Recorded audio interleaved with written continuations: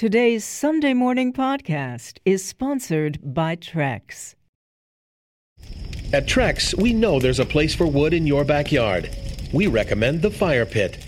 But when it comes down to choosing the right material for your next deck, look no further than the superior beauty and durability of the #1 name in outdoor living. Trex delivers the look of wood without all of the work and the worry. And it's made from 95% recycled materials, which makes it the right choice for your backyard 100% of the time. Make sure your next deck is built with Trex. Visit Trex.com to order samples.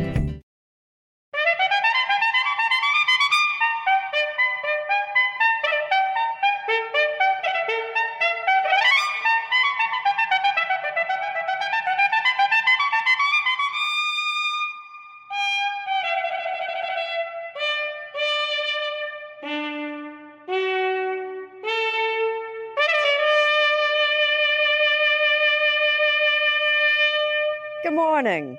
I'm Jane Pauley, and this is Sunday Morning. In a political era marked by bitter partisanship, one American family is leading the way toward encouraging the best from people in public life. They do it through an award honoring the memory and the words of a former president. Martha Teichner will report our cover story. Named for John F. Kennedy's famous book, for 30 years, Caroline Kennedy has been presenting the Profile in Courage Award to public figures willing to risk their careers to do what they think is right. When you give the awards, how does it feel? Well, it's like meeting a hero. We've been given the privilege of revealing this year's winner ahead this Sunday morning. Our Sunday profile, Game of Thrones actress Emilia Clarke. Tracy Smith does the honors.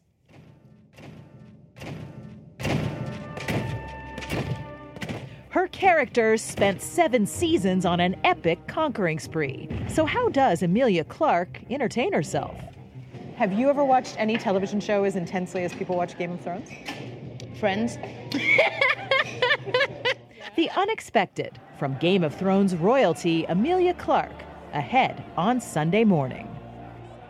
Mo Rocca takes a closer look this morning at the era of Reconstruction that followed the Civil War, a period that's been widely misunderstood for roughly a century and a half. Ask people when the first African American was elected to Congress, and they might guess the 1960s.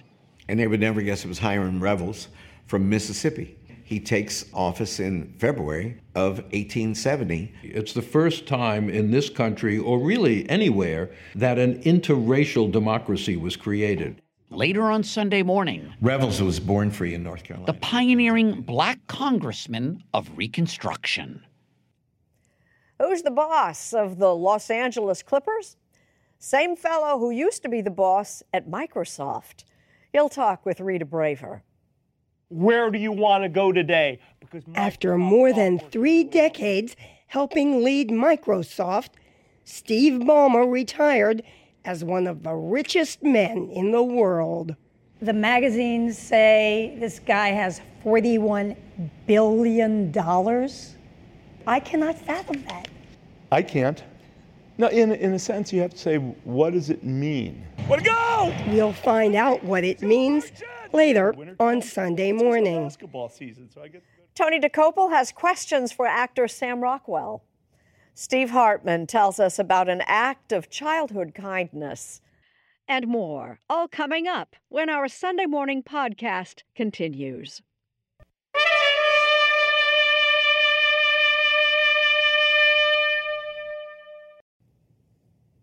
For 30 years now, the Profile in Courage Award has been leading the way, honoring people taking the high road. With Martha Teichner, we're about to find out this year's winner in our Sunday morning cover story. John F. Kennedy in front of PT 109, the famous World War II snapshot that doesn't tell the story of how JFK, the war hero, saved the life of a fellow crew member. In American folklore, the good man always wins. The courageous man comes out. In 1956, as a young senator, Kennedy published Profiles in Courage about some of his own heroes, 8 U.S. senators who did what they thought was right, not what was popular. Somebody who's willing to go against the wishes of his constituents for what he considers the best interests of the country, even if it destroyed their political careers.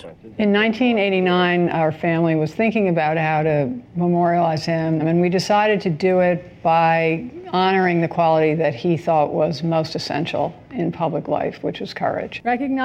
Since then, every year, the Profile in Courage Award has been given for an act or a lifetime of political courage, party not an issue.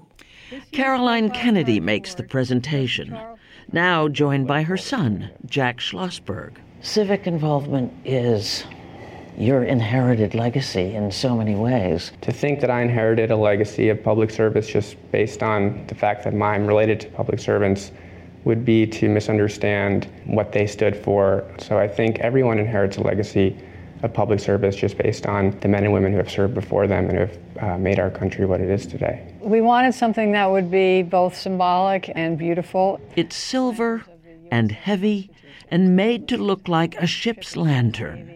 Hopefully the symbolism of the lantern will also help us all go forward following our courageous leader. What does it say? That's a quote from the book. In whatever arena of life one may meet the challenge of courage, whatever may be the sacrifice he faces if he follows his conscience, each man, I think he meant man or woman, must decide for himself the course he will follow.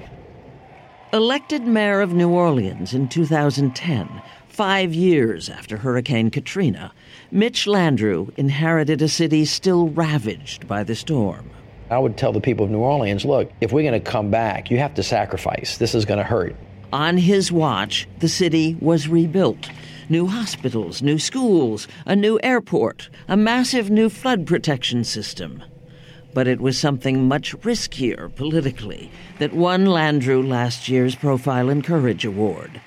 Something suggested to him by his friend since childhood, trumpeter and New Orleans native Wynton Marsalis. He said, look, you should take those monuments down. Marsalis was talking about the Confederate statues regarded as an affront by African Americans who represent more than 60% of the city's population. And when he said that to me, really, it was like getting hit in the head with a bat. He waited, then chose his moment. There is a difference, you see, between remembrance of history and the reverence of it. After white supremacist Dylan Roof killed 9 African Americans in a Charleston, South Carolina church. Taking advantage of the national outrage, Landrieu announced that in New Orleans, the Confederate monuments would be removed. The blowback was immediate. Anybody who showed up to say they wanted to help started receiving awful telephone calls, death threats.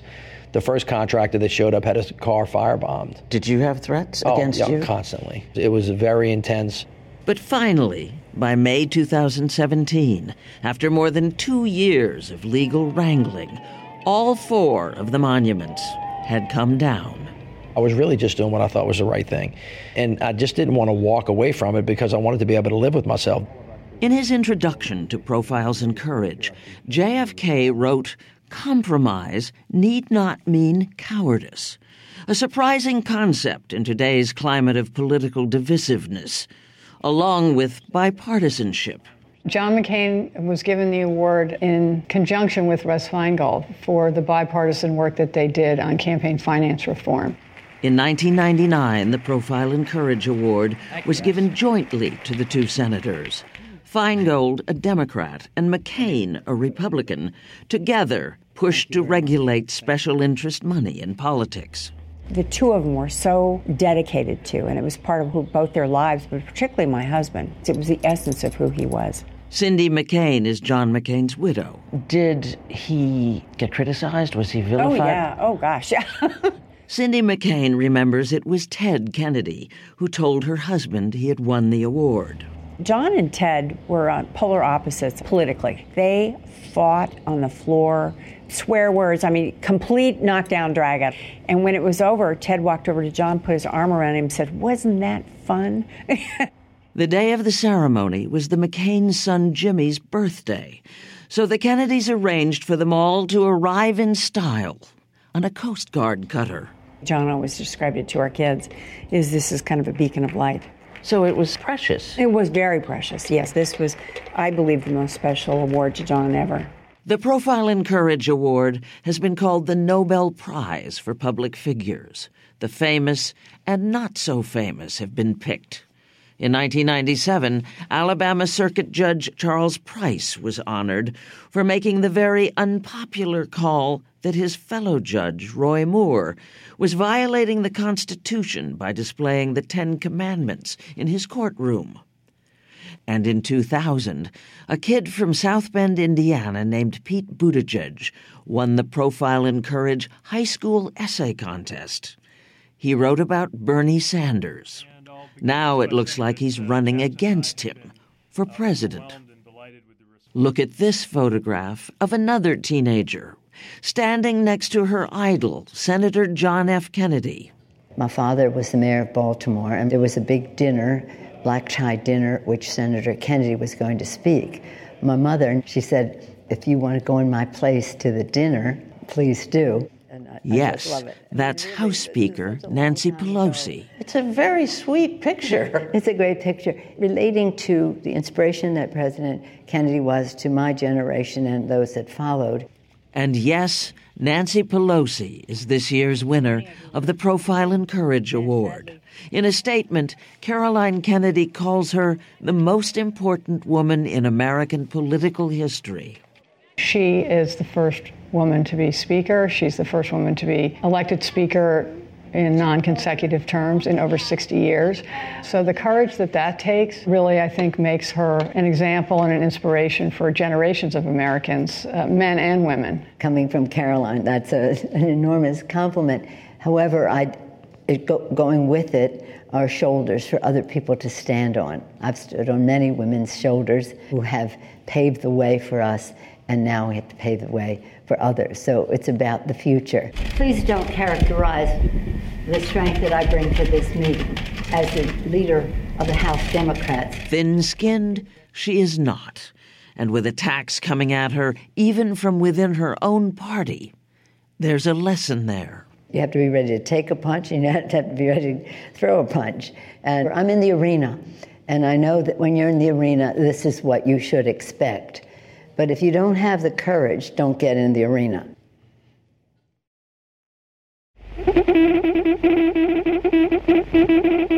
It's time, America. Time for Walter Winchell. And now a page from our Sunday Morning Almanac. April 7th, 1897, 122 years ago today, the day Walter Winchell was born in New York City. A tabloid columnist turned broadcaster, by the 1950s, Winchell was a regular on TV. Mr. and Mrs. North and South American, all ships at sea, let's go to press. Washington, D.C. With his staccato delivery, that telegraph sound, and a trademark hat, Walter Winchell mixed breaking news.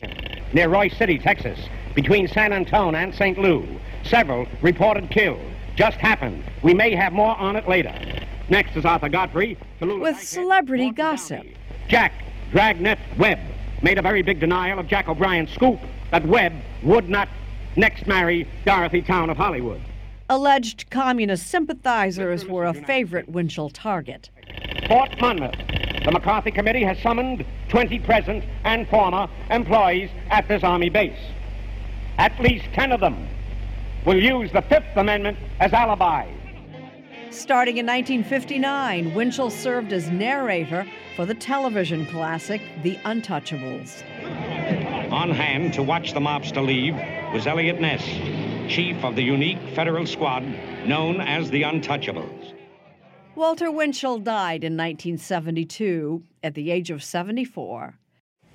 But as we well know, the celebrity gossip shows he helped pioneer live on. So listen, I got a lack of experience problem in the polls, and you're one of the most experienced guys around. You want to jump on board, be my vice? Let's go. It's Sunday morning on CBS, and here again is Jane Pauley. Sam Rockwell played an affable George W. Bush opposite Christian Bale's Dick Cheney in last year's Oscar-nominated Vice. He's about to step out in a very different role, but not before answering questions from our Tony DeCopel.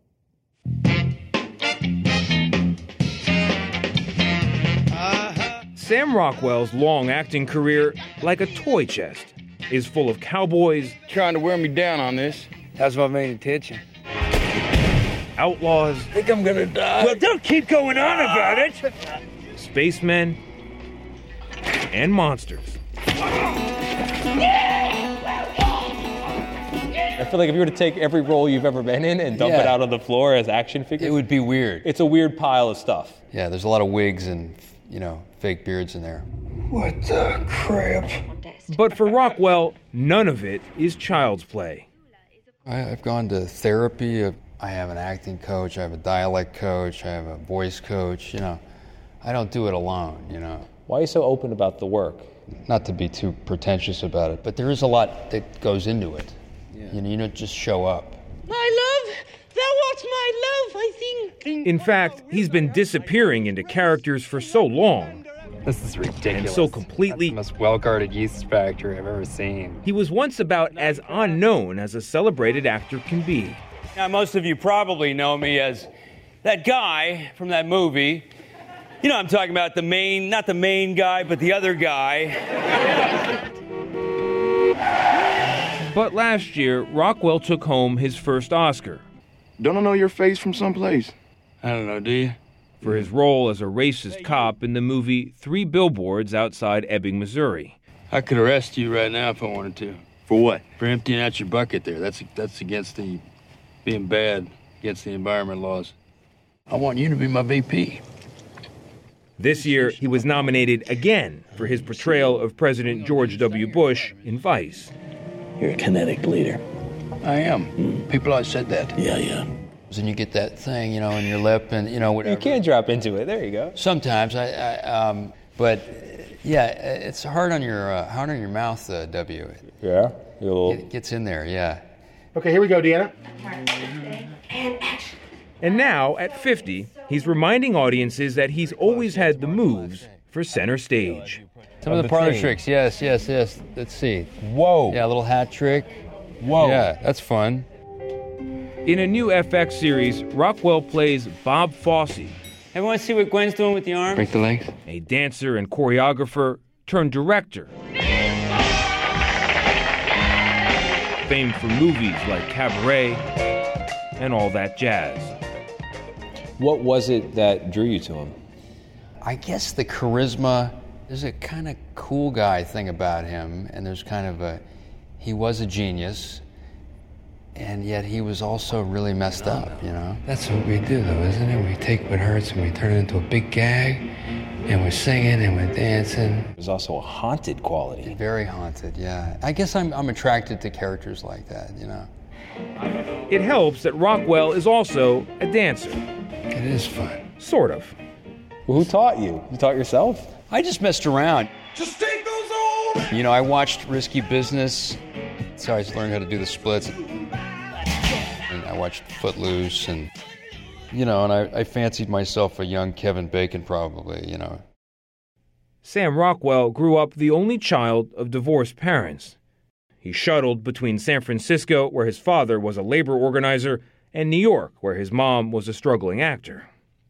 So what are you getting exposed to at that age? Well, you're backstage with people, and it's a vaudeville existence, I guess you could say. What does that do to a kid?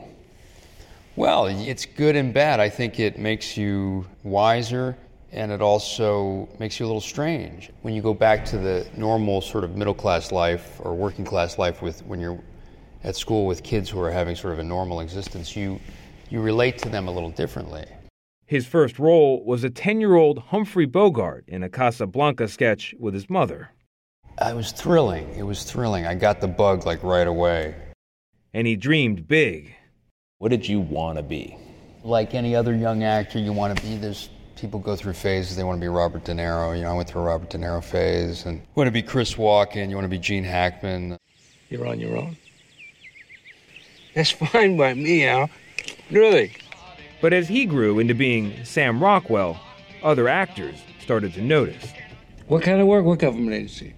Problem-solving work. George Clooney once reportedly threw a golf club into a wall to get him into Confessions of a Dangerous Mind. Yeah, I think that's true.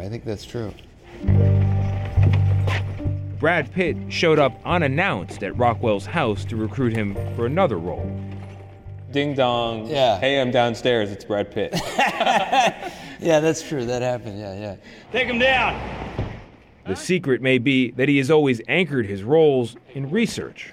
Come on, defamation of character ain't a crime? To play a small-town cop in 3 billboards... What are you, an idiot? Don't call me an idiot, Dixon. I didn't call you an idiot. I asked if you was an idiot. That was a question. He got you there, sir. He actually hired a small-town cop to read the script and spend some time with him. I wanted to get it right, and it was helpful, you know. Just little details like their haircut, you know. And then just the way their demeanor and how they handle themselves. After more than 70 films and dozens of television shows, Sam Rockwell is savoring the life he's built, including at home with longtime girlfriend, actor Leslie Bibb. Certainly in the love department, I'm very lucky. And in the work department, I am, so... Your heart and soul. These days, having luck means pouring everything into his starring turn as Bob Fosse. Where'd you learn that? I was dancing burlesque houses when I was 14. While also considering new possibilities. I was 13. Does it occur to you, as it occurs to me, that in the same way you're name-checking these different great actors, there are actors coming up today who are going to be like, oh, you know, I just grew up watching Sam Rockwell. I just want to be like Sam Rockwell. Well, that would be a beautiful thing, and that would make my heart soar like a hawk. So who is the boss who retired from Microsoft with a nest egg worth billions? Rita Braver has the answer. The magazines say this guy has $41 billion. That's what the magazines say. I cannot fathom that. I think most people can't. I can't. No, in a sense, you have to say, what does it mean? What does it mean to my lifestyle? I could buy the LA Clippers. Clipper fans here! And so Steve Ballmer, who at age 63 ranks as one of the wealthiest people in the world, did just that. So where are we headed? We're going to head, our guys are warming up down there. We'll watch our guys warm up. In 2014, Ballmer paid $2 billion for this franchise. He's always loved basketball. Way to go! And is now the team's most enthusiastic fan. Work, defense, work! Let's go, Trez! Let's go, Trez! Though they've yet to win a championship. In fact, when most people think LA basketball, the Clippers is not the team that comes to mind. Why would someone who lives in LA choose to come to a Clippers game versus a Lakers game if they had the chance? Well, I think our team plays with a lot of grit, a lot of excitement, a lot of toughness, hardcore. You know, Lakers. Swimming against the stream idea. Yeah, exactly. Ballmer is used to swimming against the stream. He grew up in Detroit in a middle-class family. His dad, a Swiss immigrant who never finished high school. Steve Ballmer took a risk in 1980 and dropped out of business school to help an old friend from Harvard undergrad with his fledgling software company, Microsoft. The friend, of course, was Bill Gates.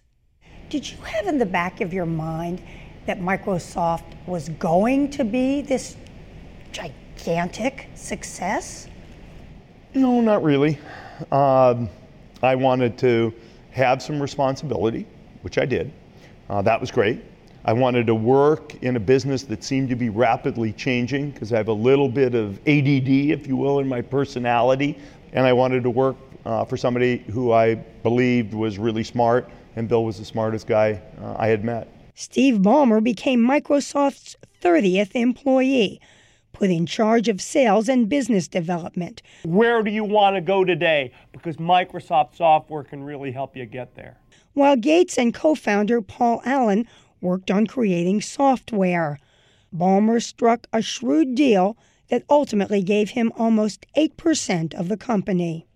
And at least in the early years, there was plenty of sparring among the big three, Gates, Allen, and Ballmer. It's a lot of pounding and shouting, as well as some cold shoulder, but make no mistake about it, none of the three of us was above a little bit of shouting. Now remember, we were 24, 25, 26 years old. It was a heady time, the dawn of the personal computer era, as Microsoft morphed into a behemoth, launching revolutionary operating systems like Windows 95. In 2000, Gates named Ballmer to replace him as CEO, and Ballmer's high-spirited antics at company meetings are still legendary. Developers.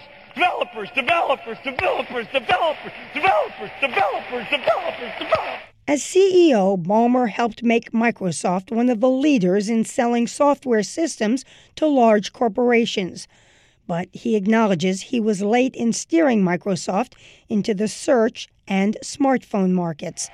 Steve Ballmer retired in 2014, leaving in his own distinctive way. You've made this the time of my life.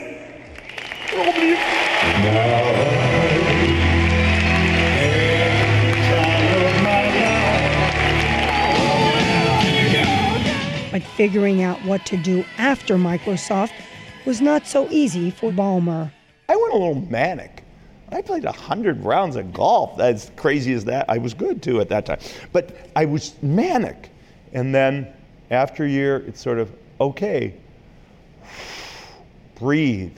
And that's when I really took back control of my time. And that is a luxury.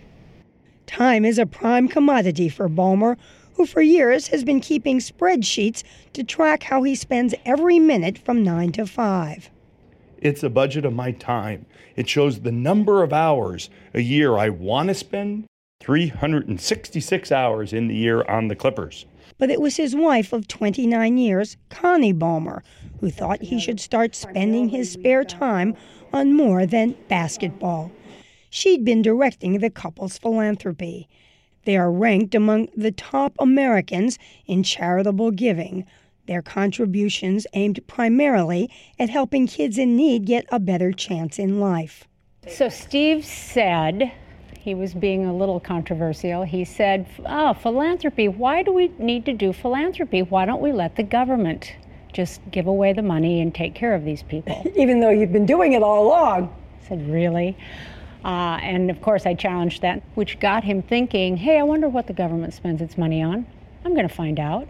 And when he couldn't find out immediately, that's where the idea of USA Facts was born. Access to information is key to understand what's really driving the direction of our country. That's right, USA Facts, a free, nonpartisan website that's trying to provide one-stop access to all government data. Any number that the government collects, you're trying to put it at our fingertips. Exactly. Finances, we'll give you finances, where all the money comes from, how much we have. You want to see what the population looks like that we're serving. Demographics, family, population. Launched just 2 years ago and headquartered outside Seattle near Ballmer's home, he has poured about $30 million into USA Facts so far. In 1980, we spent just under $3,000 per person on health care as a society. Today, we're spending just under $10,000 per person. Inflation adjusted, we're spending over 3 times as much. And you can see how the proportion of people in each state have changed over the years. Ballmer hired a team of young computer hotshots to help mine the information. The third most. And he hired Poppy McDonald to lead the effort to get data from every federal, state, and local agency. So do you just say, call up the IRS and say, okay, can you tell us how much you brought in last year in taxes and where it came from? We do. And the IRS sends us data on CDs. They send it on, they don't like email it or you can't get it on computer? CDs? On CDs. But USA Facts analyzed those CDs to create graphics showing how earnings have changed over the years. They also chart how much different income groups pay in taxes. You're obviously in the top 1% of the top 1%. Do you feel like people at that level are paying enough taxes? I am nonpartisan. Right. If somebody asked me about me personally, do I feel like I have obligation to give back to society? I'd say yes. Society has to decide on policy. If the policy is let's tax the more affluent people more, okay, I'm good with it. Ballmer says USA Facts can help Americans determine what policies they favor on controversial topics like immigration. How many undocumented immigrants does the government think we have in the country? In 2005, that was 10.5 million. Today, that's 12 million. Some people will say that's a huge increase. Some people will say, smaller than I might have thought. But how to respond when politicians assert they have better facts than the ones the government provides? If you think any politician is using numbers that aren't accurate, boom, call them out. As for Steve Ballmer, he has a personal interest in the number 1. Are there some big things you still want to do? The only thing I can really point to that I'd like to do but haven't done is be in a parade with an NBA championship. Man, I want to make progress on everything else, but to hold that trophy and have it be ours, yeah, that'd be on my list. Steve Hartman shows us how good things happen when kids follow the crowd. How do kids behave when no grown-ups are around? Danette Mabes of South Brunswick, New Jersey says you never really know. Because you're not watching him at that moment and at that time. She had always just assumed her son was good. Right. Until recently, when 13-year-old Gavin Mabes got caught on tape showing his true character.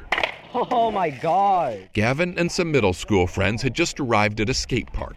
The park was empty except for little Carter Brunel, who was here with his mother celebrating his 5th birthday. Carter is autistic. Big groups of older kids can make him nervous, so his mom Kristen was fully prepared to get him out of there. She just wasn't prepared for what happened next. I don't know, they've really just shocked me. It was unlike any experience I think I've ever had. You know how middle school kids sometimes operate like they're in a pack? Well, that's pretty much what happened here. Gavin led the way and the others followed. The only surprise was that Gavin didn't start trouble. He started a friendship. This kid's already better than me. Gavin's just going around with him and making him feel special. And the rest of his friends kind of followed suit and then started singing happy birthday to him. Happy birthday! That really blew me away. Because you just want to see the kindness in the world. And I wanted Carter to have a good birthday. It was such a great birthday and such a kind deed. Even the local police department responded. And we're going to throw you guys a pizza party next week over at school. But here's the best part. Since their first meeting, Gavin and the middle schoolers have continued to go out of their way to play with Carter. He was just so happy and he made us all happy. So fun to be around. Yeah. He's rad. Yeah. And as for the moms, You're awesome. For them, this was a moment of parenting utopia, where the only thing better than seeing your kid treated kindly is knowing that your kid is treating others kindly, even when you're not watching. That was so cool. I was just so proud of him. You want a race? He's good. You did it right. Thank you. Game of Thrones is about to return for its final season, with actress Emilia Clarke front and center. Tracy Smith explains how Clarke is a survivor in more ways than one in our Sunday profile. Shall we begin? Do we have a plan? I will crucify the masters, I will set their fleets afire, kill every last one of their soldiers, and return their cities to the dirt. Spend any time with Emilia Clarke, and it's easy to see that she's not like the character she plays on TV. What's the big difference between you and Danny? Would you say the big difference between me and Danny, my sense of humor, in that I have one.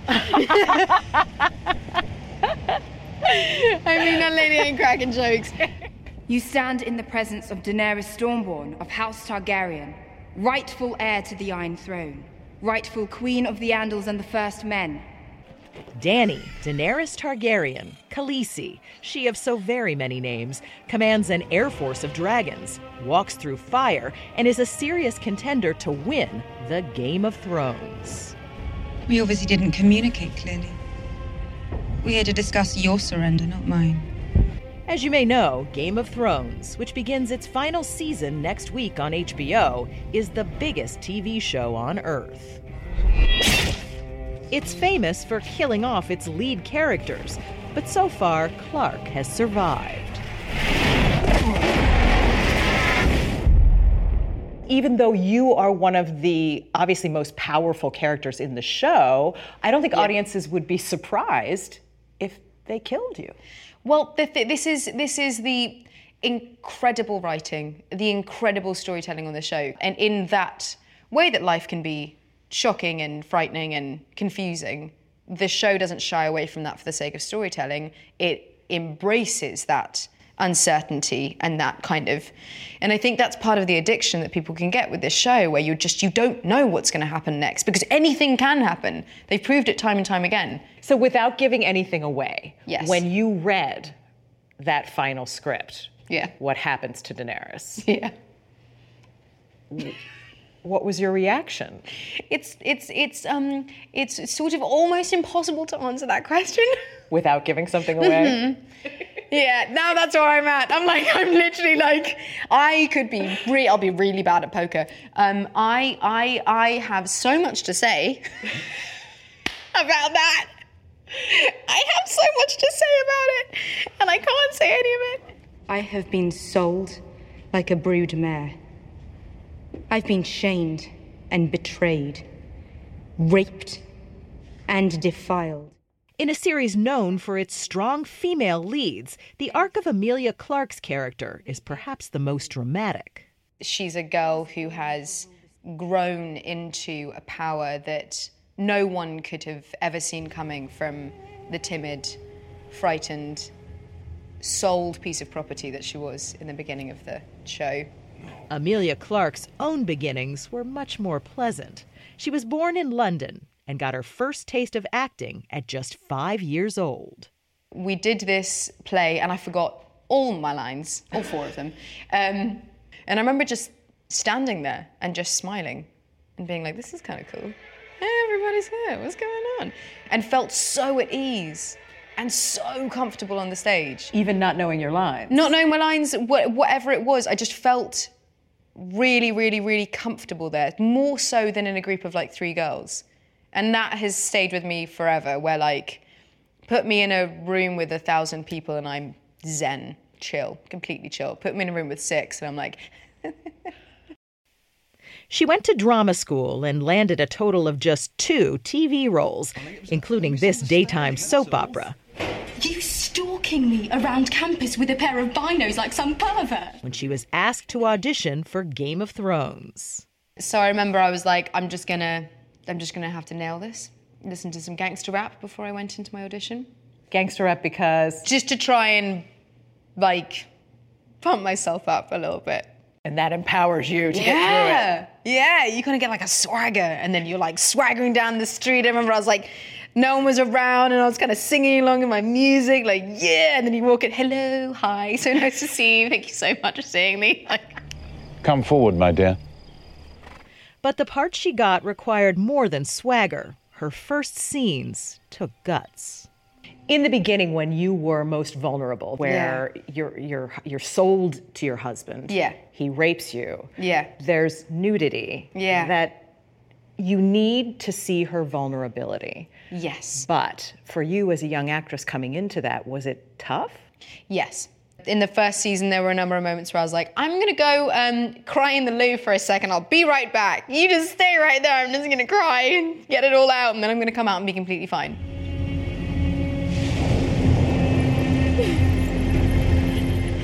It was after that first season that Emilia Clarke faced an even tougher challenge, off-screen.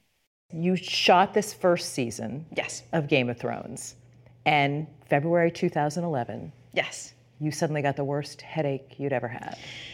Yeah, so basically I was in the gym, the most excruciating pain, like an elastic band just went like snap. In your head? In my head, like an enormous amount of pressure suddenly. And then very, very, very quickly, I realized I couldn't stand and I couldn't walk. And I managed to somehow crawl my way to the ladies' room and be violently ill with this excruciating pain. And in that moment, I knew I was being brain damaged. She'd suffered what's known as a hemorrhagic stroke, bleeding on the brain. But incredibly, Emilia caught it in time to not only get it fixed, but return to Game of Thrones for season 2. It's like, hey, thanks for giving me the job. Super appreciate it. Just had a little thing. It's fine. I'm fine. And you were pretty much fine. And you went back to work? Yes, and then 6 weeks after that, I was back at work. But as she was shooting these scenes, there was another swollen blood vessel lurking in Clarke's head. And 2 years after the first one burst, she was back in the hospital with another brain bleed. This one almost killed her. So with the second one, there was a bit of my brain that actually died. If a part of your brain doesn't get blood to it for a minute, it will just no longer work. It's like your short circuit. So I had that. And they didn't know what it was. So they literally were looking at the brain being like, well, we think it could be her concentration, it could be her peripheral vision. I always say it's my taste in men. That's no longer part of the brain. That's the part of my brain, my decent taste in men. But there was all these kind of funny things, and then for a very long time I thought it was my ability to act. You really did? Really, really, really did. That was a deep paranoia from the first one as well. I was like, what if something has short-circuited in my brain and I can't act anymore? I mean, literally, it's been my reason for living for a very long time. The recovery process, this trying to get through having someone literally open up your skull, trying to go past that, you discovered was really difficult. Yes. I mean, the first time it was difficult, but with this second one, I found it much harder to stay optimistic. I found it much harder to fight with the same veracity that I had before, because it was just like, again. So how did you get through? That was very much like a day-to-day thing, and I definitely went through a period of being down, putting it mildly. You weren't made to sit on a chair in a palace. What was I made for? You're a conqueror, Daenerys Stormborn. But she says playing a strong woman on TV helped her to be one. You go on set and you play a badass and you walk through fire, and that became the thing that just saved me from considering my own mortality. And it also gave her perspective on her own fame. It grounded me in a way that nothing else ever could. Yeah. You know what I mean? I don't Google myself. I'm not obsessed with celebrity culture. I like walking down the street like a normal person. I miss interacting with humans. Can you walk down the street like a normal person? Yeah, pretty much. I get a lot of heckles. Yeah, what's up, Khaleesi? And they're like, bro, not ever gonna happen, okay? Your Royal Highness, thank you very much. Yeah. What do you do with the renown that you've gotten from Game of Thrones and from this character? What do you do now? How do you use that? I'm really, really, really lucky, because when you're typecast as a strong, empowered female, then, you get those roles. And she's using that renown to start a charity for brain injury survivors called Same You. I really, really, really am going to put my heart, soul, and back into transforming aftercare for brain injury recovery, and also just simply bringing awareness to the invisible disease that is brain injury. And at this point, you're in the clear, brain-wise? Completely in the clear. At 32, Emilia Clarke is optimistic about the future. From a very personal point, there's been so much life that I've lived in the 10 years that I've been working on this show. So you're saying goodbye to so much more than just the character. I'm saying goodbye to my 20s. Bye-bye now. And how does that feel? It feels as exciting as it does sad. Because I can't wait for the next decade. Literally can't wait for it. Now, Mo Rocca, with a closer look at a period in our history both maligned and misunderstood. Call it the original Great Escape. On May 13, 1862, just over a year into the Civil War, an enslaved man named Robert Smalls, who labored on a Confederate steamer in South Carolina's Charleston Harbor, set into motion a daring plan. He saw that the Confederate crew had left, and he knew that oftentimes they left for the evening, not to come back until the next day. As his great-great-grandson Michael Bulwer Moore explains, for Smalls and 6 other slaves and their families, the stakes couldn't have been higher. They knew that if they got caught, that they would be not just killed, but probably tortured in a particularly egregious and public manner. Disguising himself in the top hat and long overcoat of a Confederate captain, Smalls piloted the ship past Fort Sumter towards the Union blockade and freedom. It really blew people's minds because, it just was beyond what people thought an enslaved person could do. Not every great story has to become a movie, but, come on. There's so many twists and turns in the story that would be just amazing. And how about this for a second act? After returning home to Beaufort, South Carolina, Robert Smalls was elected to the U.S. House of Representatives, one of more than a dozen African Americans to serve in Congress during the period known as Reconstruction, when the formerly rebel states were reabsorbed into the Union and 4 million newly freed African Americans were made citizens. It was a time of unparalleled hope. Harvard professor Henry Louis Gates has produced a new documentary about Reconstruction, airing this month on PBS. When you look at the radical, amazing changes that happened within a few years of the demise of slavery, there was a kind of irrational exuberance. Gates says Reconstruction is one of the most misunderstood chapters in American history. Black men could vote, and they were about to elect congressmen to represent them throughout the South. You go and you ask people on the street who the first black person was elected to the U.S. Congress, they're going to guess it's the 1960s, the 1970s. And they would never guess it was Hiram Revels from Mississippi. Hiram Rhodes Revels was born free and served as a chaplain to black regiments during the Civil War. On February 25, 1870, he was sworn in as a senator from Mississippi, an office once held by Jefferson Davis, who left the Senate to become president of the Confederacy. Is this a big national moment? Oh, it's a historic moment, and it's memorialized in the famous Currier and Ives lithograph that shows the first senator and members of the House of Representatives who were African Americans. The famed printing house created this lithograph featuring the African American members of Congress, all of them Southerners, all of them Republicans, in 1872. Wow, look at that. Harvard University's Houghton Library houses one of the few known copies. When Frederick Douglass saw the portrait of Hiram Revels, he said, at last the black man is represented as something other than a monkey. So some of these men, 7 years before, are slaves. That's right, absolutely. There were only 2 of these men who were born free. It's the first time in this country, or really anywhere, that an interracial democracy was created. Columbia University historian Eric Foner estimates that about 2,000 African Americans held some kind of public office during Reconstruction. We tend to think of slaves as ignorant or unsophisticated, but they had been living in American society for their whole lives, and their parents had too. The slave trade from Africa had ended long before.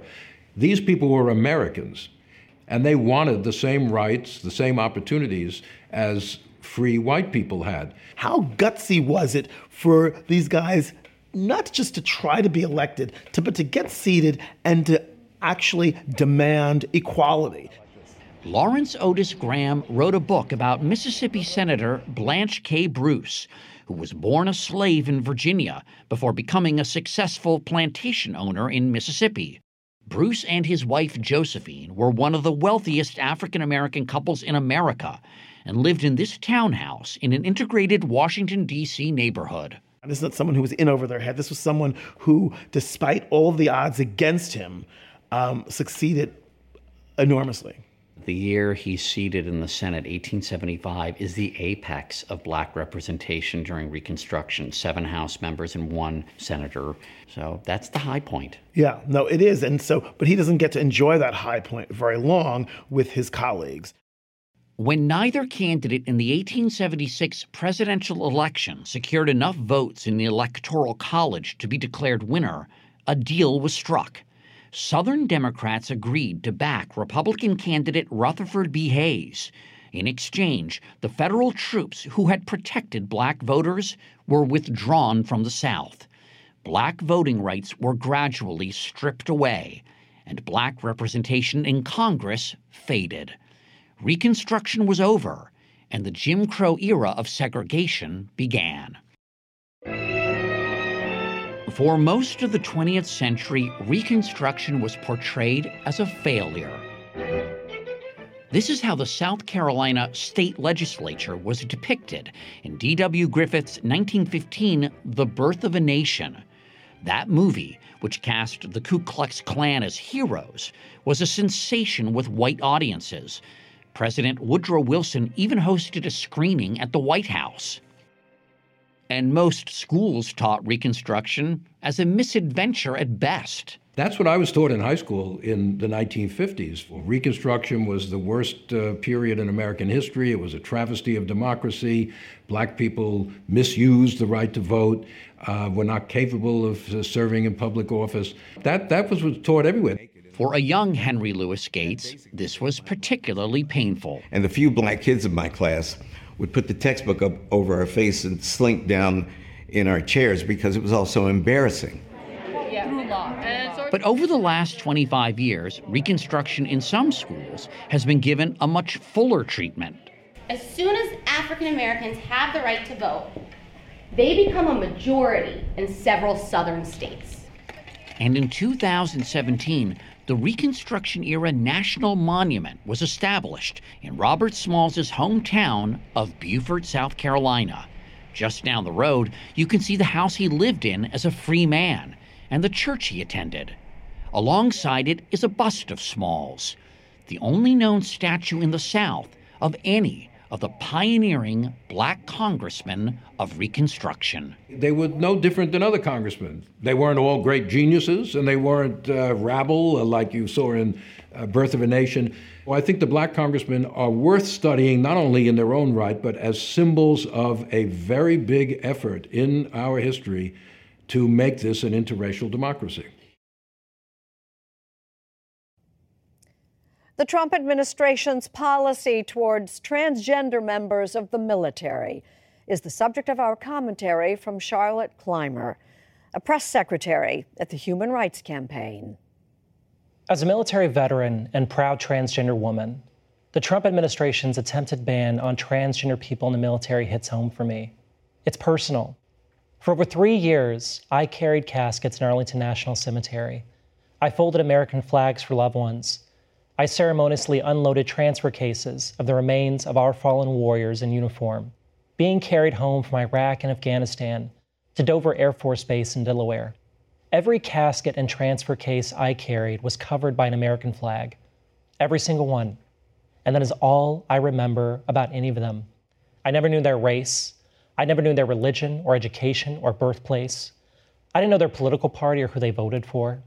I didn't know what music they liked or their guilty pleasure movie, or what they did with their friends on the last Saturday night in their hometown before shipping out to war. I'll never know the names of their parents and spouses and children. I'll never know the intimate details of their personal lives. I'll never know who they loved and how they saw themselves in the world. All I know about those I carried was that they died in selfless service and they wore the flag of this country to the grave. No one at Dover Air Force Base or Arlington National Cemetery asked if those we buried were secretly transgender. It didn't matter then, and it certainly doesn't matter now. The lies perpetuated about transgender people serving in the military have been thoroughly debunked and rejected by medical experts, by budget analysts, by military generals and admirals, by the vast majority of the American people, and not least, by history of Americans who have been barred from service and proved bigots wrong. They barred men of color, they barred women, they barred gay, lesbian, and bisexual people. We have been at this intersection of fear, cynicism, and outright ignorance many times. And we are always reminded that the only true threats to our country's strength are hatred and an absence of character. And yet, even while all this takes place, there are thousands of openly transgender service members, trained professionals, some of the best and brightest our military has to offer, serving right now, many of them in combat zones. Despite the stress and anxiety from a commander-in-chief who has no faith in them, a commander-in-chief who himself never served a single day in uniform, they continue to meet the highest standards of excellence. Given all this, I have to ask my fellow Americans, is this what we want our beloved country to stand for? I'm Jane Pauley. Thank you for listening. And please join us again next Sunday morning.